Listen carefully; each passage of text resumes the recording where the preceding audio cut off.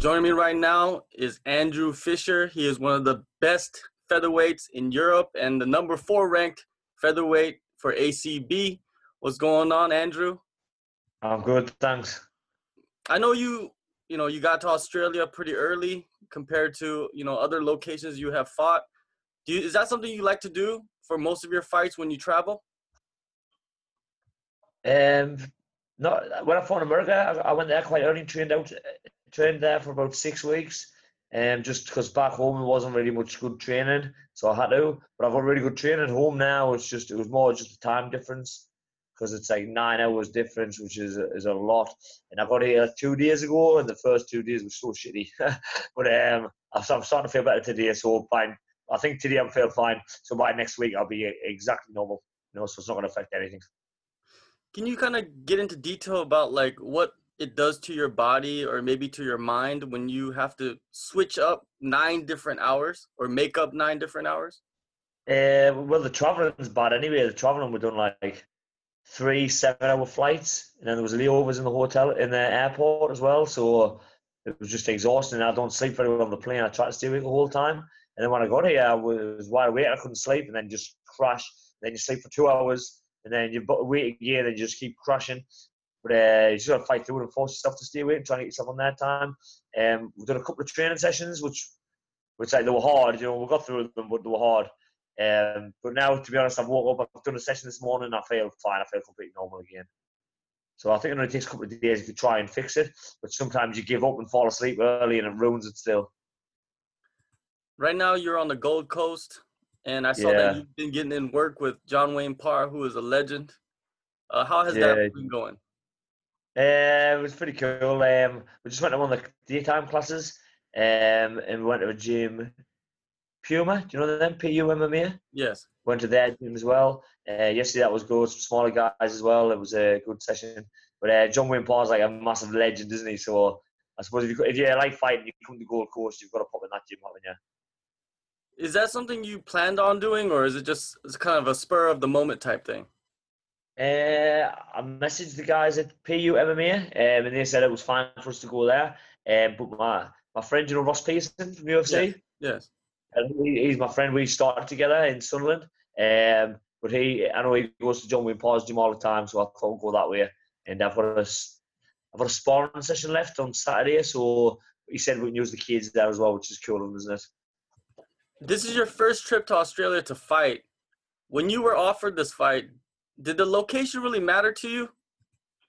Nah, but I've got this thing where I generally just, I think if I just say yes to whatever the offer is, and then it kind of goes good. So as long as I'm not injured and it's a time I can make, I just say yes generally, and then I worry about it later. But it's the same. It's like obviously it's cool to come to Australia. The time difference is a bit of a nightmare, and being away from my family for so long. But I don't know. I think if you kind of like take risks and put yourself out there as well, you get rewarded in the long run, don't you? You went up to lightweight for a brief period, but now you're back down at featherweight. What was the reasoning for dropping back down to that weight class? Well, I was fighting a featherweight, and I got signed to Bellator, and I lost two decisions of Bellator. I still think I fought good, It's just not like fought at the time. I think I'm a lot better now, but I still think I fought well. I felt all right as well, and then I got dropped, and then I had another fight, and I lost that.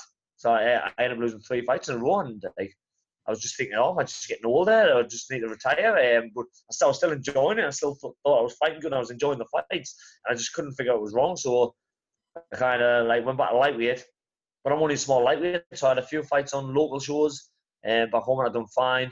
And then I fought Norman Park on ACB, and I think it was a great fight. I really enjoyed the fight, and I lost a really close decision. And I thought I was in the fight the whole time. I just thought he was a lot bigger than us, really. So I thought, I don't know how many years I've got left, so I thought I'd have one last crack at it and go back to featherweight, and it's been going well, really, to be honest. Maybe wasn't mentally as tough as I am now. I'm not too sure, but it just wasn't going my way before. And then the lightweights, so I'm fighting at a world level, and the lightweights are just too big for us. You have definitely had a great run back at featherweight. 2017 has been a wonderful year for you. You won 3 in a row. The last 2, they were considered upsets. against top opponents. In your mind, did you feel like the underdog going into those fights? No, I like maybe it's just all ego and stuff, but I think I can beat anybody in the world. Really, it's just sometimes if you have a bad day in the office, doesn't go your way, but then that's all everybody sees, isn't it? But I don't think I was upset as well at all. I took the Baxter fight on 2 weeks' notice just because I couldn't get a fight. I think he took me lightly as well. I think he thought he walked through us, but like my training partners are world class, and I know how I do with everybody. I travel for spawn and I spar with good people. I spar with top level pro boxers, top level jiu-jitsu guys, and I feel I do okay with everybody. So I don't think he was upset. And same with Akop.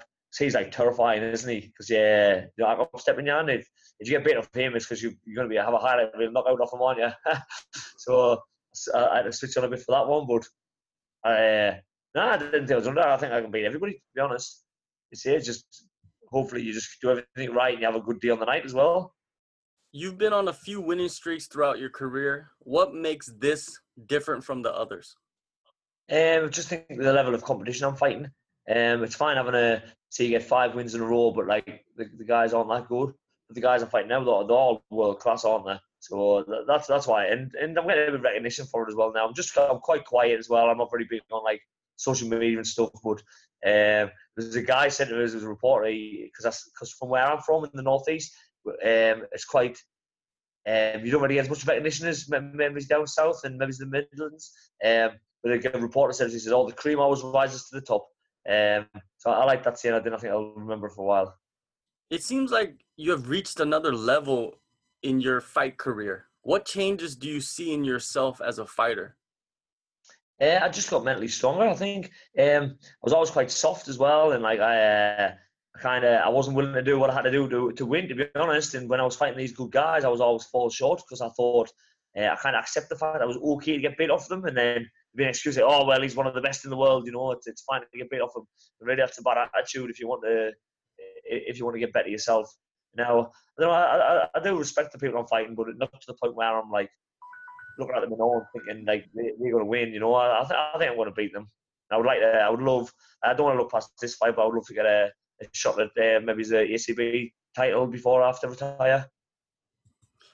Yeah, speaking of the fight, you're in Australia. You're going to fight at ACB 88. You're supposed to fight Luis Palomino, but he had to pull out for some unforeseen circumstances. Now you're going to face Rodolfo Marquez.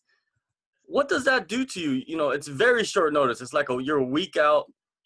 Does that change anything for you going into this fight? It's probably worse him fighting me on like a week and a half's notice than it is for me fighting him. I think. It's a completely different fight, really. Like Palomino is horrible, isn't he? Yeah. Like he's so tough as well. So that's like a mega hard fight as well. But this guy, he's tough as well, but he's a completely different way. He's a left-handed stand-up guy. So he left-handed on the feet, and he's a BJJ black belt. He looks quite grindy. He's fought a few different ways and he fights people, so I'm not sure he's going to fight me. I'm expecting him to try and take us down. You don't really know to get there, but it's a completely the opposite fight of what I was fighting. So, but it doesn't matter. I train with people all the time, so I'm quite happy for this. Leading up to ACB 88, where did you do most of your camp? Back home, I stay in my gym back home, and I always travel 1 or 2 times a week and I'll spar. I'll try and find people who are similar height and build and style to the guy I'm fighting, and I'll travel once a week, or I'll find some professional boxer or top level kickboxer guy to go travel and spar with. So I always try to have I spar my guys in my gym, and then I try and find somebody similar, and I travel because I like to get the nerves going. If you travel another gym by yourself, it's quite scary as well. You get the nerves going, so I like doing that. Just keeps us human as well. You've been out of action for about 7 months. What have you been doing? Have you been recovering from some injuries, or what's going on with that? I tore my groin. It's Christmas time. I was meant to fight Tural Ragimov in March, and I tore my groin at Christmas, and I kept trying to push through it and just think it would be all right. And then as soon as because I couldn't do much, and then because I always think if I'm hurt, I'm just being soft. But I kept trying to spar and train, and it got to a point where I just couldn't do it. I think I made it worse. I did, to be honest. So I ended up having they didn't operate on it, but it was a long time. It takes ages to heal groins. It's the worst injury I've ever had, to be honest. But it's fine now. It's about 100% now. This fight coming up, ACB 88, Rodolfo Marquez, it's not really the same fight as Luis Palomino. It doesn't really. Do you think it means the same for you in your career? Yeah. It's just it's all the same. I think really it's fight's a fight at the end of the day, and it's like I've made the mistake before of thinking because somebody's not a big name, thinking war through, but it's not. Somebody's fighting for life, and it's horrible. And if you don't switch on and you don't think he's there, and if you start you just gotta assume you're in for the fight of your life every single time, and that's how you've got to stay mentally focused for it as well. And it can be. He's went 5 fights before, and he's had 35 fights. I think he's 25-10, so he's an experienced guy, and he's good as well. He's a Brazilian guy, black belt. So it's just a different fight. Maybe he's not as scary as Palomino because the fact he's got them big bombs in his hands, hasn't he? But it's just a different way, and you can still end up getting embarrassed in front of everybody, can't you? Definitely. How do you see this fight playing out for you? I don't really like to make predictions or anything, but I'm quite confident wherever it is. I've got really good training partners everywhere, like stand-up wrestling, grappling. I think he'd probably be trying to take us down. He's a bit unpredictable though. Sometimes he likes to stand, but I think he's going to try and take us down. I think I'm a lot taller than him. I think I am a bigger guy than him as well, so hopefully that could play to my advantage. But I don't like to make predictions as well. But I think I'm better than him everywhere, even on the ground as well. So I'm not really fussed what happens in the fight. There's a new champion in the division, the featherweight. Yeah, right. Champion. It has changed hands, which is good for everybody that's rising up in the ranks. You're number 4. Do you expect to get a title shot by the end of the year? I'm not sure. Well, if you look at the rankings, obviously Valiev, he probably won't fight him straight away. Maybe I don't know if he's retiring. That was what I heard beforehand. I'm not sure if that's true at all. Then there's Adlan Batiev, who's his Biceps teammate, so he can't fight him. Then there's Lomar Eskiju and me, so I think it's going to be one of us fights him, isn't it? Really? And I think Lomar Eskiju is actually Chechny as well, so I don't know if they're training partners. Maybe I'm not sure. I know he's based in Germany now, so I'm not sure. I think it's going to be one of us really. But I'm not I'm not. It doesn't matter. I would like to get through this one and win this one, and then maybe try and talk about getting that one afterwards with them. But he's good advice, isn't he? June 16th, Brisbane, Australia, ACB 88. Andrew Fisher will take on Rodolfo Marquez in a featherweight bout. It kind of sucks that you arrived and you got your opponent, but it is what it is. You're a very professional guy. You're gonna fight whoever they put in front of you. So hopefully you get through this and get your title shot. Thanks for your time.